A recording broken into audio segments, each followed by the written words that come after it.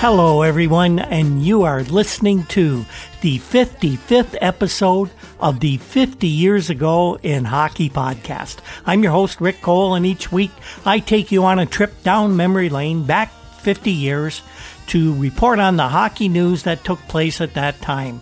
This week, we are looking at November 8th to 14th, 1970. Our podcast is made possible by the support of our two sponsors. Newspapers.com is the world's largest online newspaper archive, and their support has been crucial to our research as they enable us to actually access all the news from 1970. We're also sponsored by the Breakwall Brewing Company, located in beautiful downtown Port Colborne, Ontario, just steps from the Welland Canal and a few blocks from Lake Erie. The Breakwall Brewing Company crafts wonderful original recipe beers from the breweries that were located in Port Colborne in the late 1800s.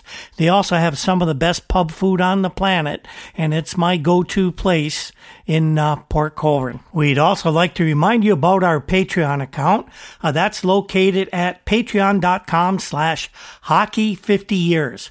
It's a site where you can donate to our work, and in return, we provide for you early access to each week's podcast, which is always going to be free, but we'll also have some very special episodes that we are producing that will take a deeper dive into the news items from 50 years ago and also examine some of the more pertinent issues that were taking place at that time, such as the death of Terry Sawchuk, the Curt Flood case, and the period that was known as the Darkness with Harkness in Detroit. That's patreon.com/50 years to donate, and we really appreciate all the support you've been giving us so far.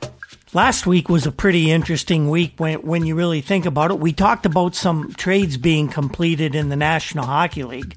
It was no surprise that the players involved in those trades were not players that were rumored to be involved in trades up to that point. That's always the way it seems to go in the NHL. We had news on the Stafford Smythe tax case.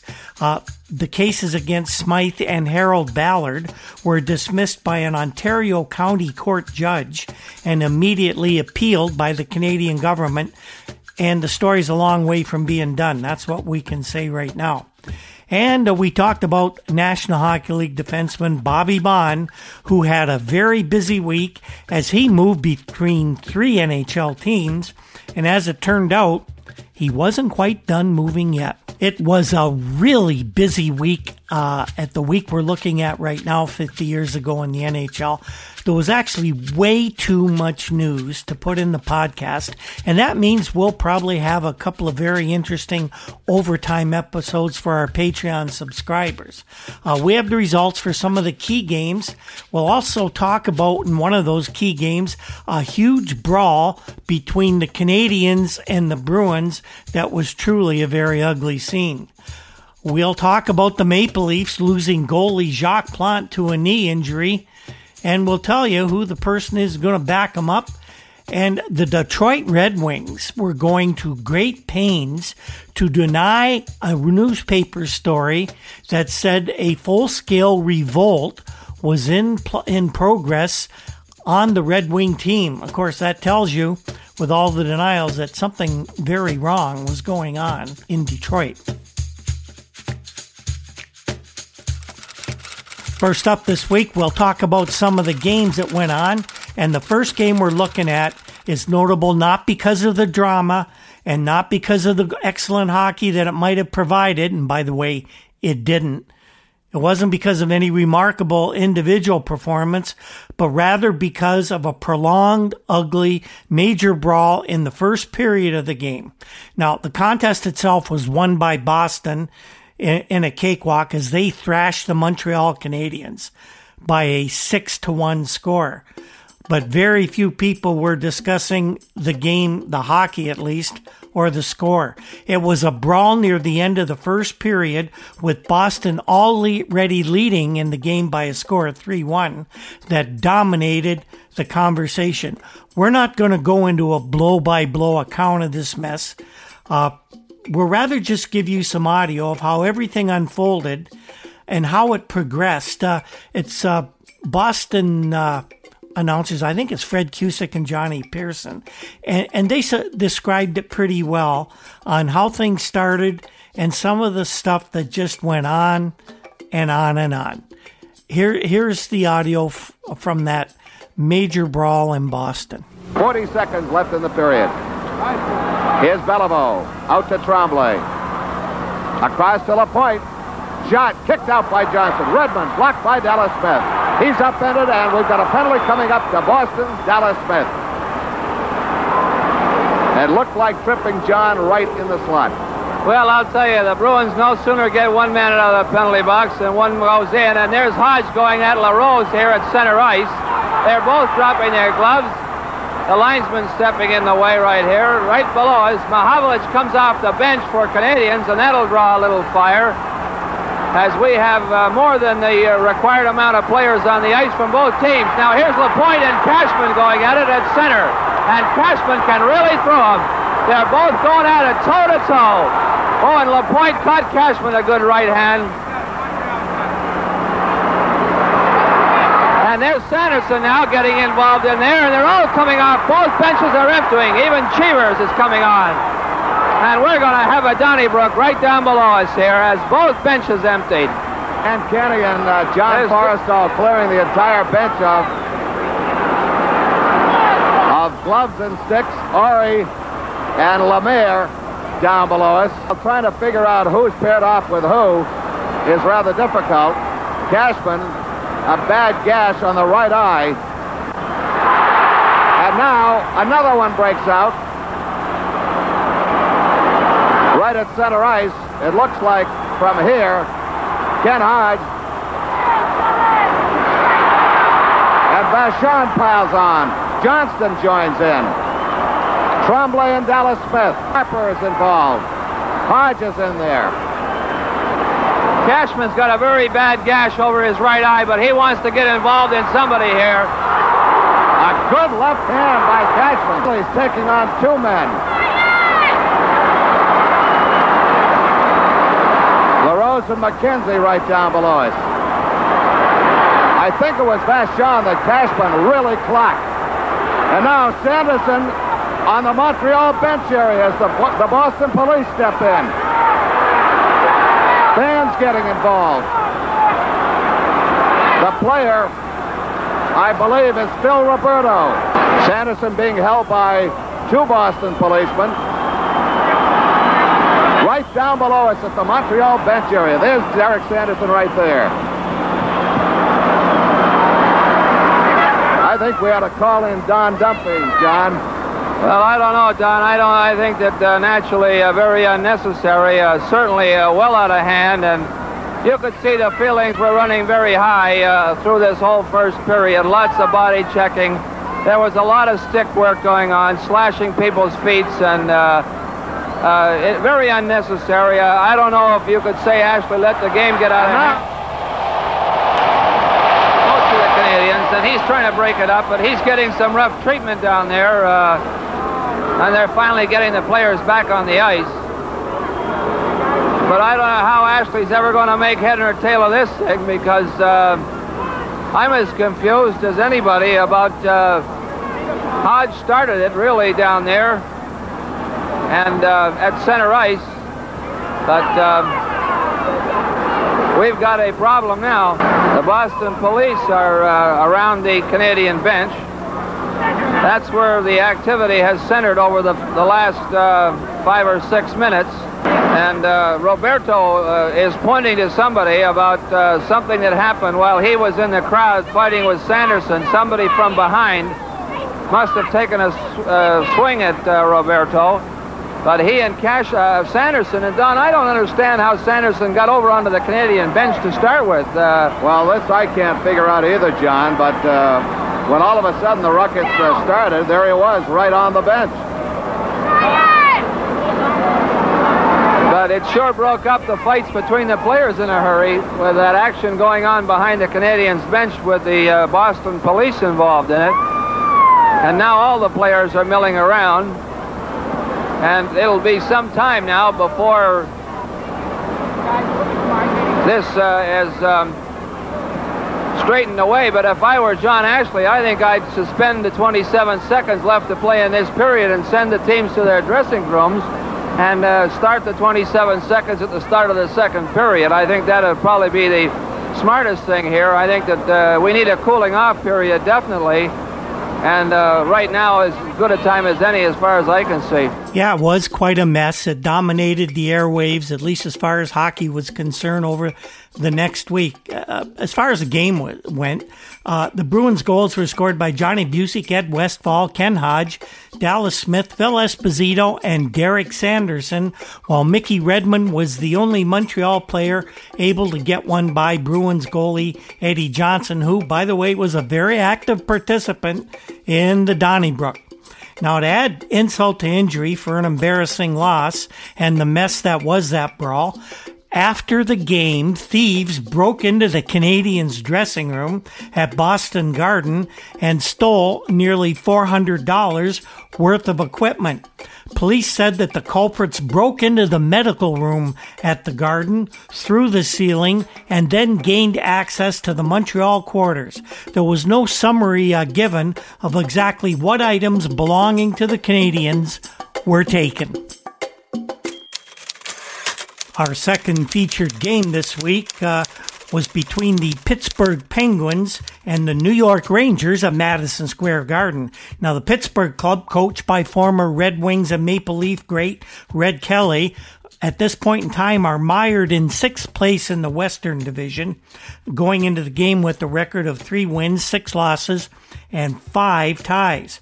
The powerful New York club, one of the favorites in the Eastern Division this season, are cruising along with a record of 8-3-1, good enough for second in the East behind Boston. On paper, the game was a terrible mismatch, but of course, that's why they play the games. The Rangers took this one a little lightly, we think, and the final, shockingly, was the Penguins and Rangers skating to a 3-all tie. As we mentioned, the Penguins already had 5 ties going into this game, and Coach Red Kelly said he really doesn't want his team to tie the NHL record for ties. Who wants a team that ties all the time? But he's got a good shot of it this year. That was the 6th tie in 15 games for the Penguins, and the record over last year was set by the Flyers with 24. And but for a set of unusual circumstances in the second period, the Pens might have actually snapped the Rangers' 8-game unbeaten streak at home. It happened when Brad Park, the Rangers' fine defenseman, set up left winger Dave Ballone for a rush at Pittsburgh goalie Al Smith. Smitty went to the ice, making the save, and Penguins defenseman Dunk McCallum, hounding Ballone, fell on top of his goalkeeper. Apparently, both players thought that the puck was smothered. It really wasn't. There was no whistle, and Ballone, he didn't stop.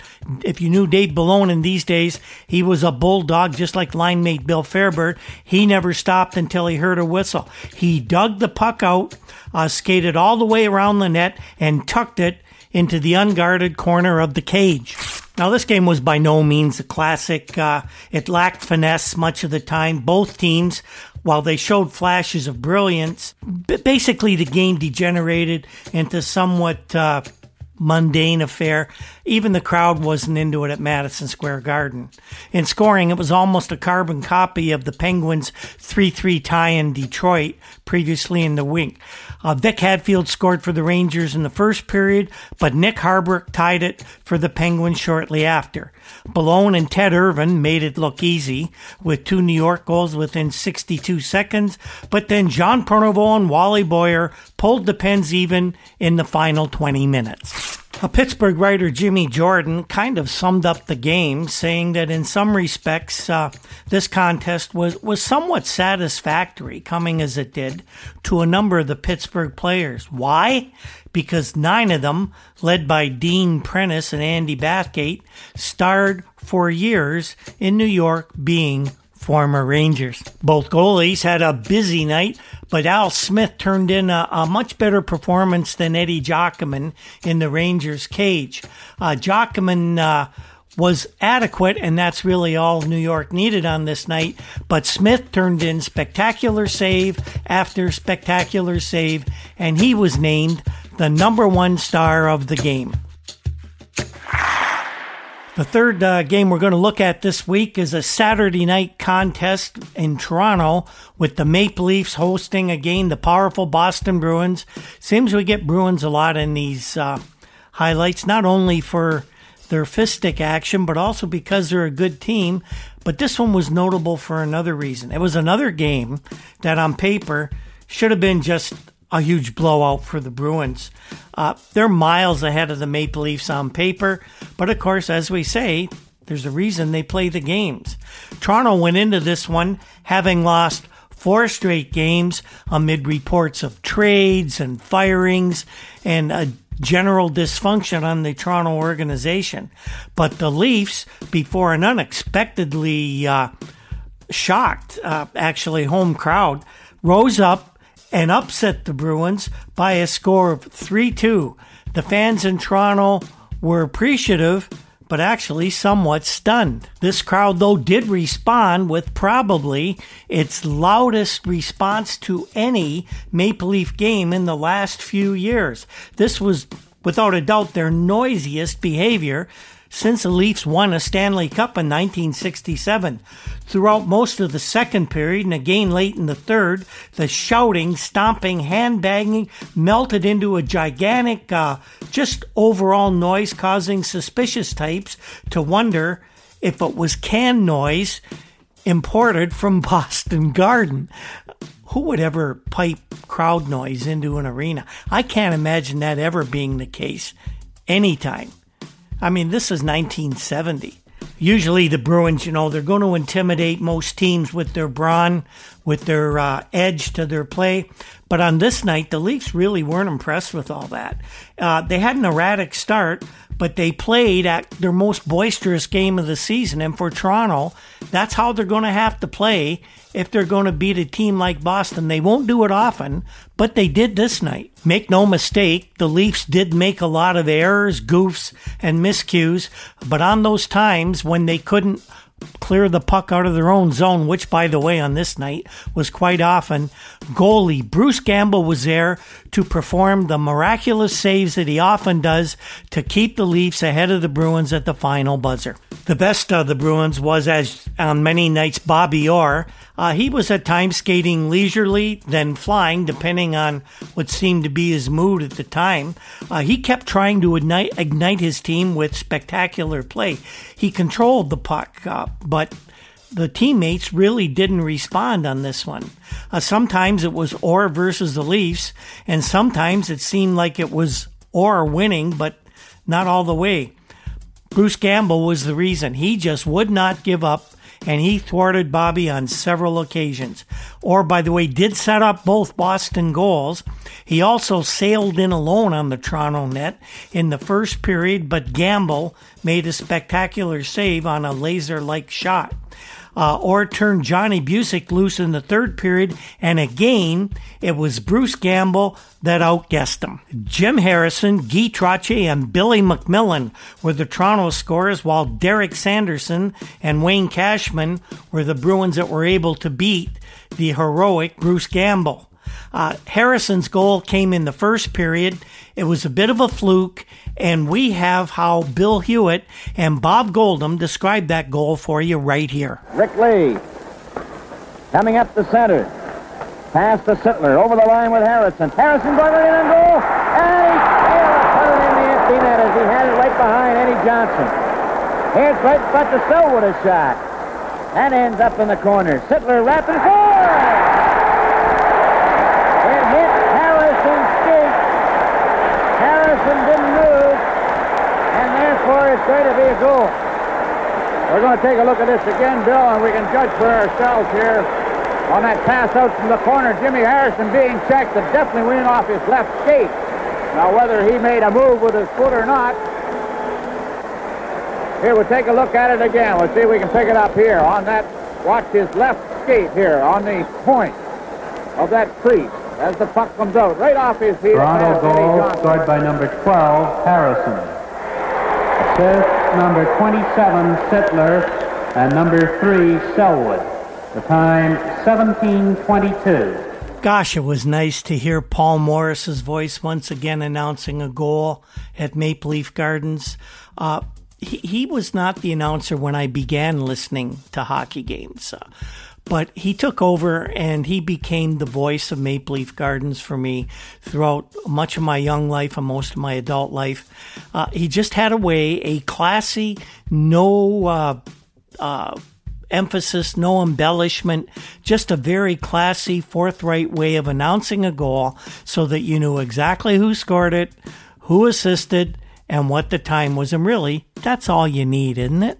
This game, by the way, marked the return to Toronto of defenseman Bobby Baun, who was acquired earlier in the week via trade, and we'll talk about that in a few minutes. Baun played his usual style. He was hitting everything that moved and even a few things that weren't, and his robust play seemed to infect the rest of the Leafs as well. Coach John McClellan said Bobby did all right for a guy who's had only 2 practices in 2 weeks. He really helped. This was, without a doubt, our best game of the season. The Leafs, by the way, just before the game found out that 41-year-old goalie Jacques Plante, who's actually been one of their few bright lights this season, has stretched knee ligaments, and he's going to miss from 3 to 5 games. They hope not much more than that. We wondered who would back up Bruce Campbell. A lot of people thought the Leafs would bring veteran Marv Edwards up from Phoenix, but Phoenix really thin in goal, needs Marv there. So General Manager Jim Gregory made a call to Tulsa of the Central League and brought up young Murray McLaughlin, who's the former University of Minnesota goalie. He's played very well in Tulsa this year.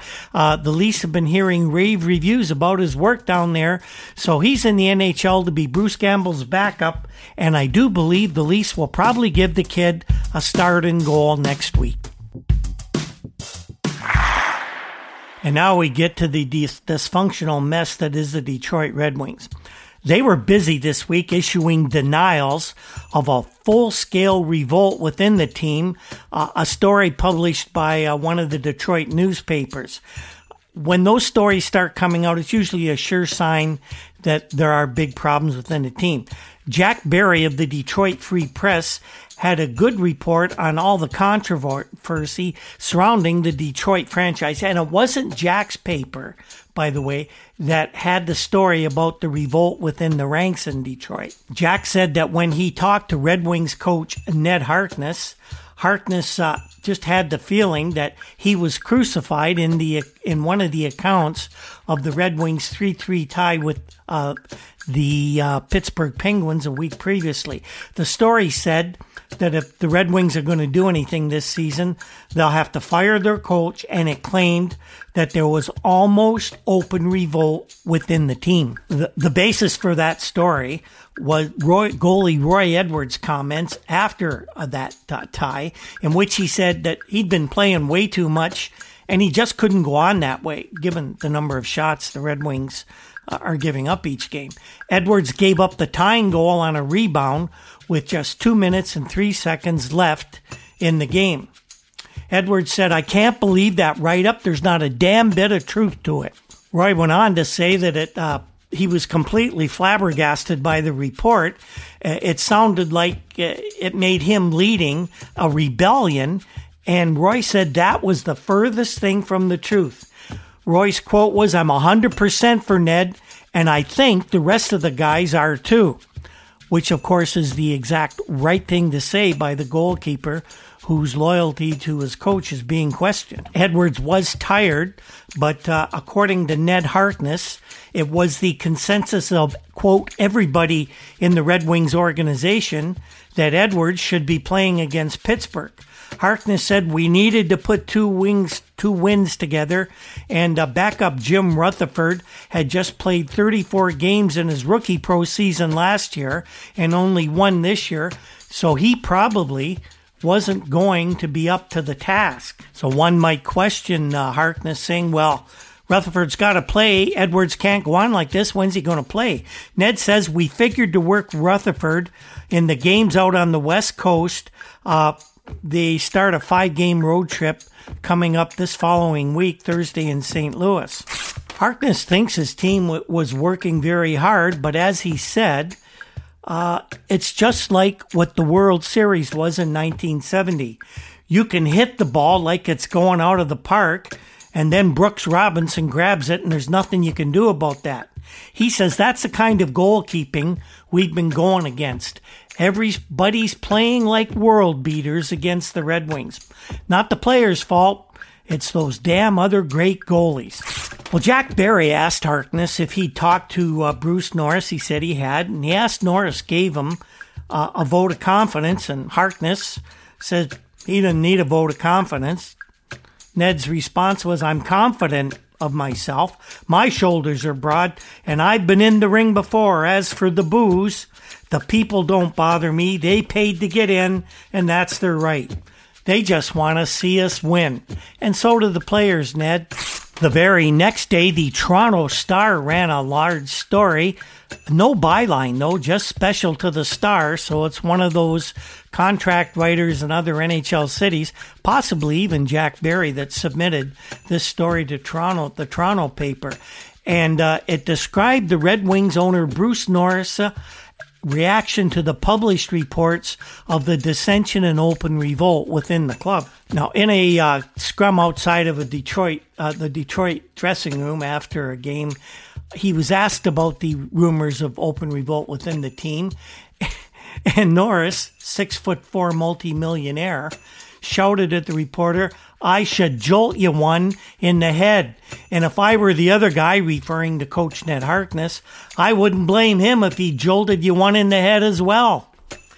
Norris was literally livid with rage for the report in the Detroit paper that said the players were revolting, as we had Jack Barry describe it above. Norris actually held a meeting with Red Wing players, with Harkness, and with general manager Sid Abel, and it's believed to be the first time a meeting of that type had ever been held in the entire history of the Detroit Hockey Club.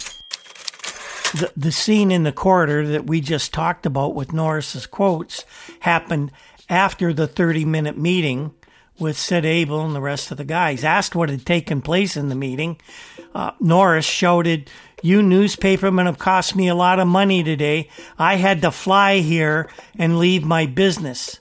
He went on to say, as for what went on, it's none of your damn business. You'll print what you want to write anyway. That's when Norris threatened to jolt the reporter, but the reporter, to his credit, persisted in asking what had happened at the meeting, and Norris just turned around and said, who said there was any meeting? The reporter's reply was, pretty obvious you had a meeting. We've been waiting all out here for you. So Norris said, you obviously know more about it, what's going on here than I do.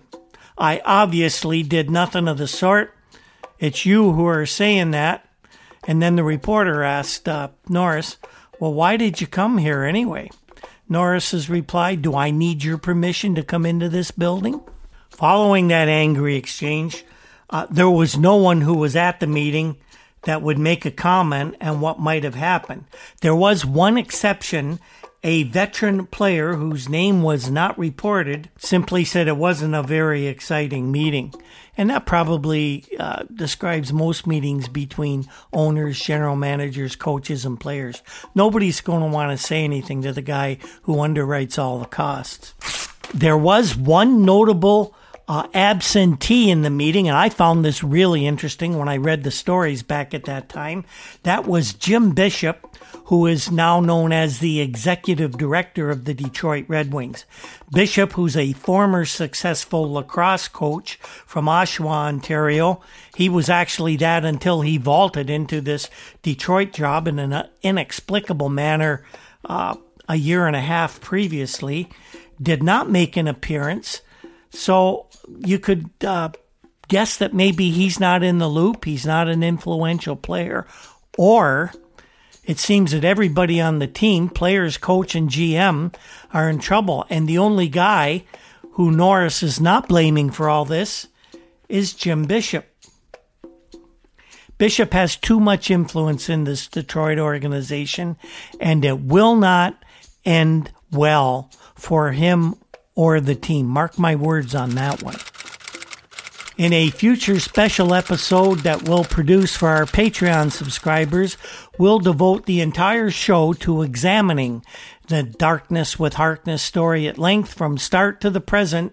Stay tuned and subscribe at patreon.com/hockey50years.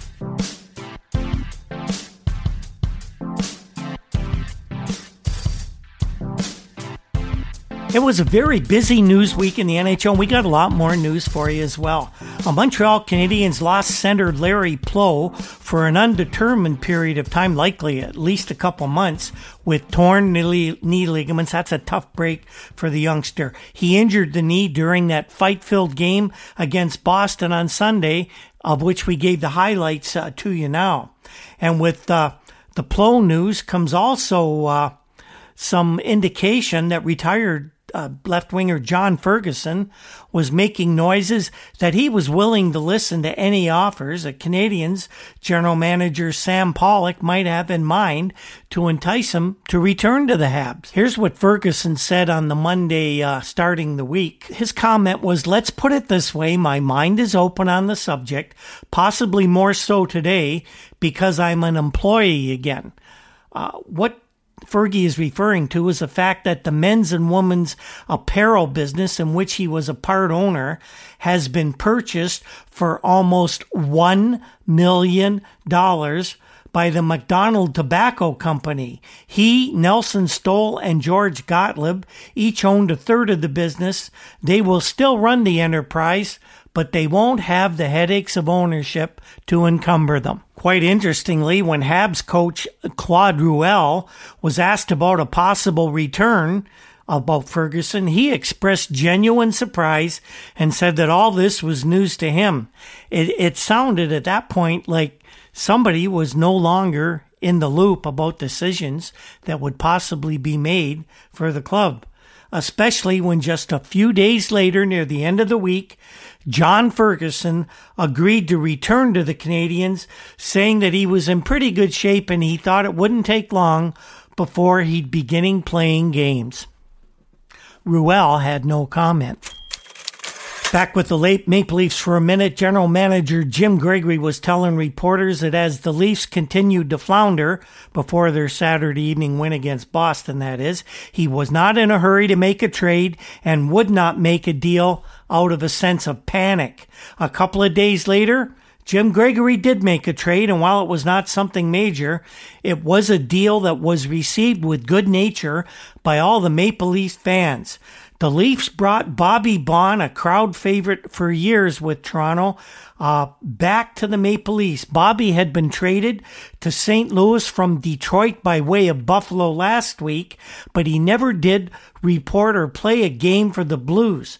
The Blues sent him to the Maple Leafs in a straight-up swap for 25-year-old left winger Britt Selby. Selby hadn't played very much at all on left wing this year for the Leafs, and they felt that Bobby Baun would give them a lot more than they were getting from Selby. Baun, of course, was exactly the type of player that Toronto needed on the blue line right at this point in time.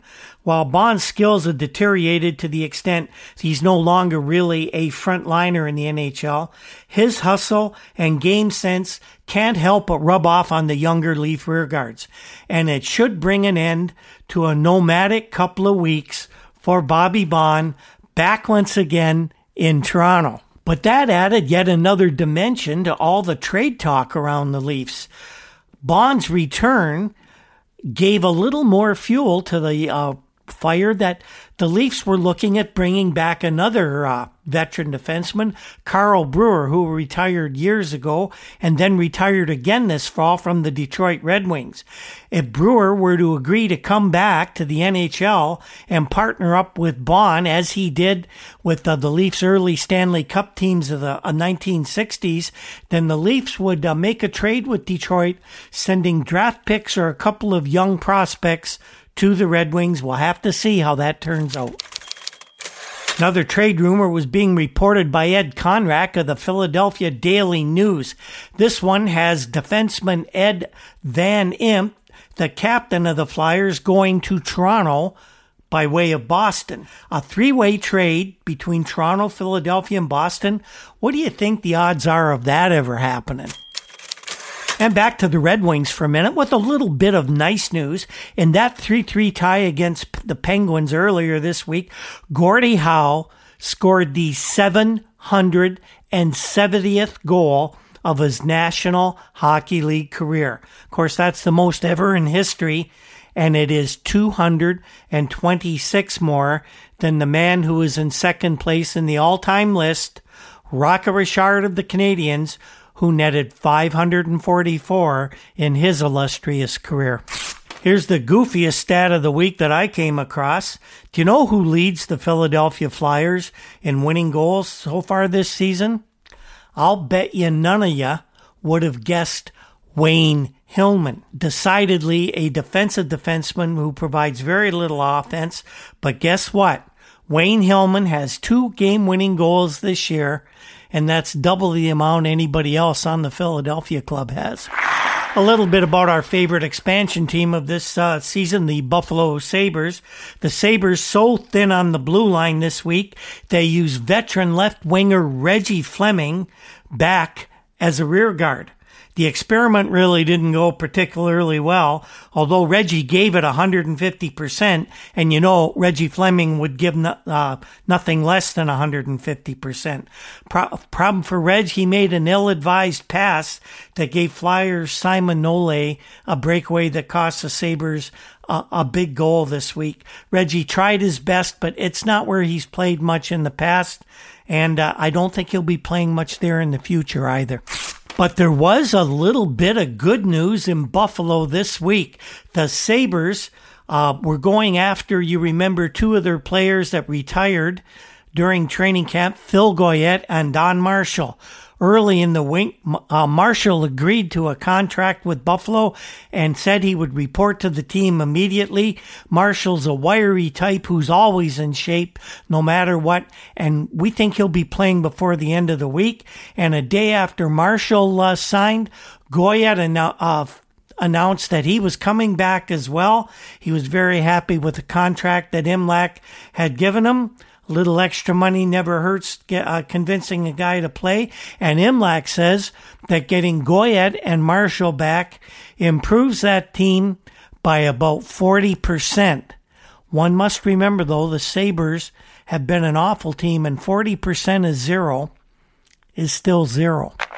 You'll remember we told you the Red Wings acquired young center Don Luce from the New York Rangers last week. Well, in his first game with the Red Wings, Don fell, struck his head on the ice, and he was very woozy as he left the ice and then the Red Wings bench. He spent the night in a hospital for observation. Red Wings were worried that he'd had a major concussion, but he was released the next day with the doctors saying that he just had his bell rung. Interesting tidbit out of Rochester, New York, of all places. Rochester Americans are the farm team of the Vancouver Canucks, and they have a hockey reporter by the name of Hans Tanner, who's actually an outstanding hockey writer. Well, he's reporting this week that the Canucks are going to operate a Western Hockey League team in Alberta next season, either Calgary or Edmonton. That will be the principal farm club for the Canucks, and Tanner says he knows who's going to run it. It will be Bert Olmsted, the manager-coach of the team. Would that give Hal Layko a little bit of a worry that Bert would have eyes on his job? Well, it should, because I think Olmsted wouldn't mind returning to the NHL. Here's an anecdote that appeared in the Boston Globe this week about National Hockey League refereeing. The Bruins have been complaining about how NHL referees refuse to enforce fouls committed upon the Bruins star players. Boston hockey writer Tom Fitzgerald illustrated the point with a story about Bobby Orr being tripped right in front of NHL referee Wally Harris. And if you ever went to games in Buffalo in the early 70s, You know how Buffalo fans felt about Wally Harris. Well, Orr got up this one particular time and complained to Harris about tripping. Harris looked Bobby right in the eye and said, quote, "That's the only way they can stop you," and refused to assess the offender with 2 minutes in the sin bin. Now, Tom Fitzgerald was very quick to point out that it was not Bobby Orr who related this story to him, but rather another player on the ice who witnessed it take place.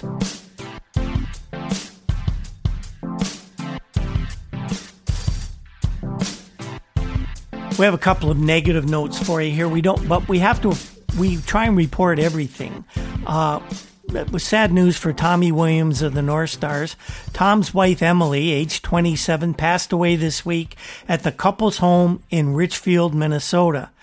Police attended and said Mrs. Williams was found in a car in a garage in their home by her husband.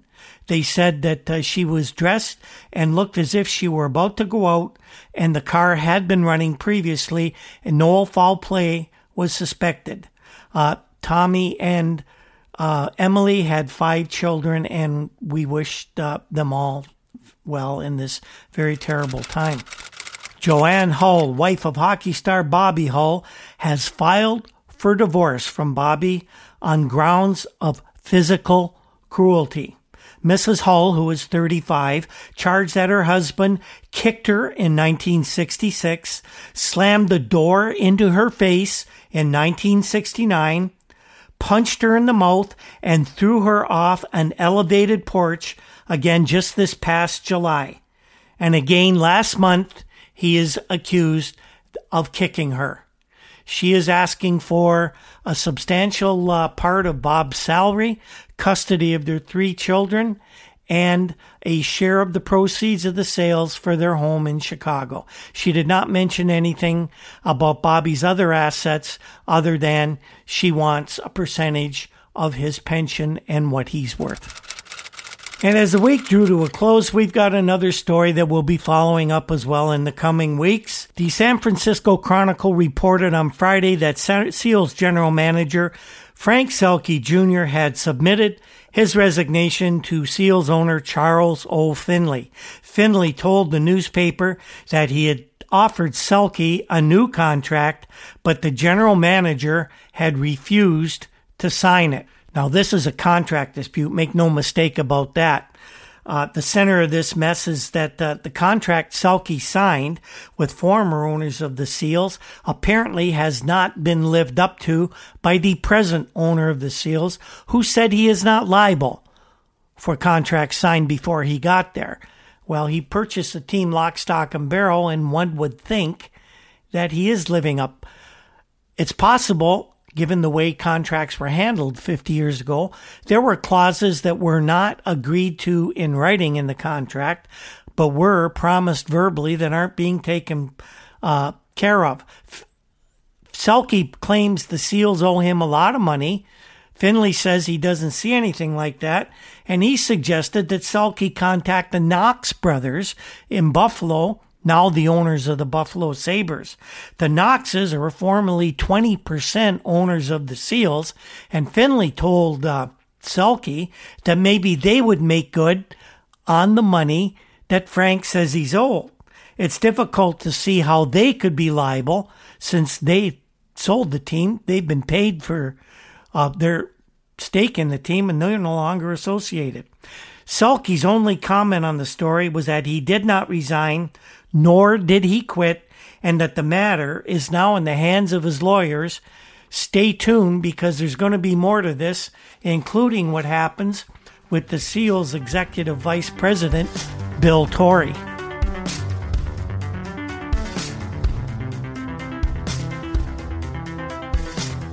So that's our show this week, everyone. And what did we learn in this week in November 1970? Well, we learned about a huge brawl between the Bruins and the Canadiens that was truly an ugly scene. One thing we found out was as time was about to go on, this would not be an unfamiliar sight in National Hockey League arenas. We learned that the Maple Leafs lost a veteran in Jacques Plante with an injury. but they also gained a veteran when they bought Bobby Bond back to Toronto, and fans were happy about that. And the Detroit Red Wings went to great pains to deny a revolt within the team. Methinks the owner doth protest too much. Next week, we'll have these stories for you. More on the departure of General Manager Frank Selke Jr. from the California Golden Seals.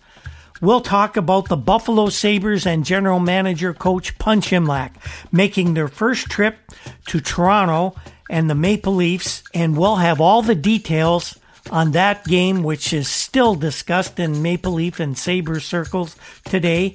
And this is an interesting story. We have details about the possibility of an NHL franchise for Edmonton. Wait, for Edmonton?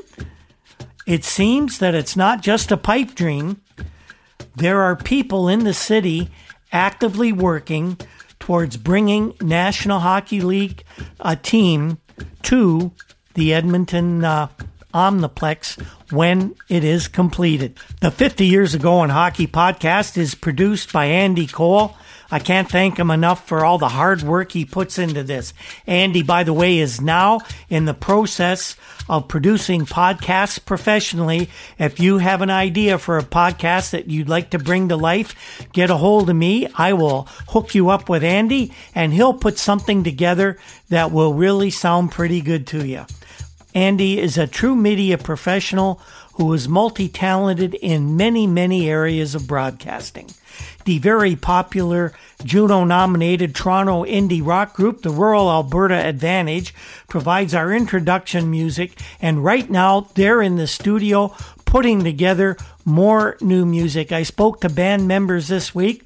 They're having a great time with these socially distanced studio sessions, and I think we'll be able to hear some new pieces by the RAA in the very near future. Other musical pieces and sound effects in our podcast are by Andy Cole as well. Our research comes from files in the Toronto Star, the Toronto Globe and Mail, and all the fine publications found at our sponsor, newspapers.com. You can find us on Twitter at Hockey50Years and on Facebook under the page 50 Years Ago in Hockey. We have a WordPress site, Hockey50YearsAgo.com. And, of course, the podcast can be downloaded through your favorite podcast app. Thanks again, everyone, for your support over the years and for tuning into our show again this week. And on that note, we will see you next time. When the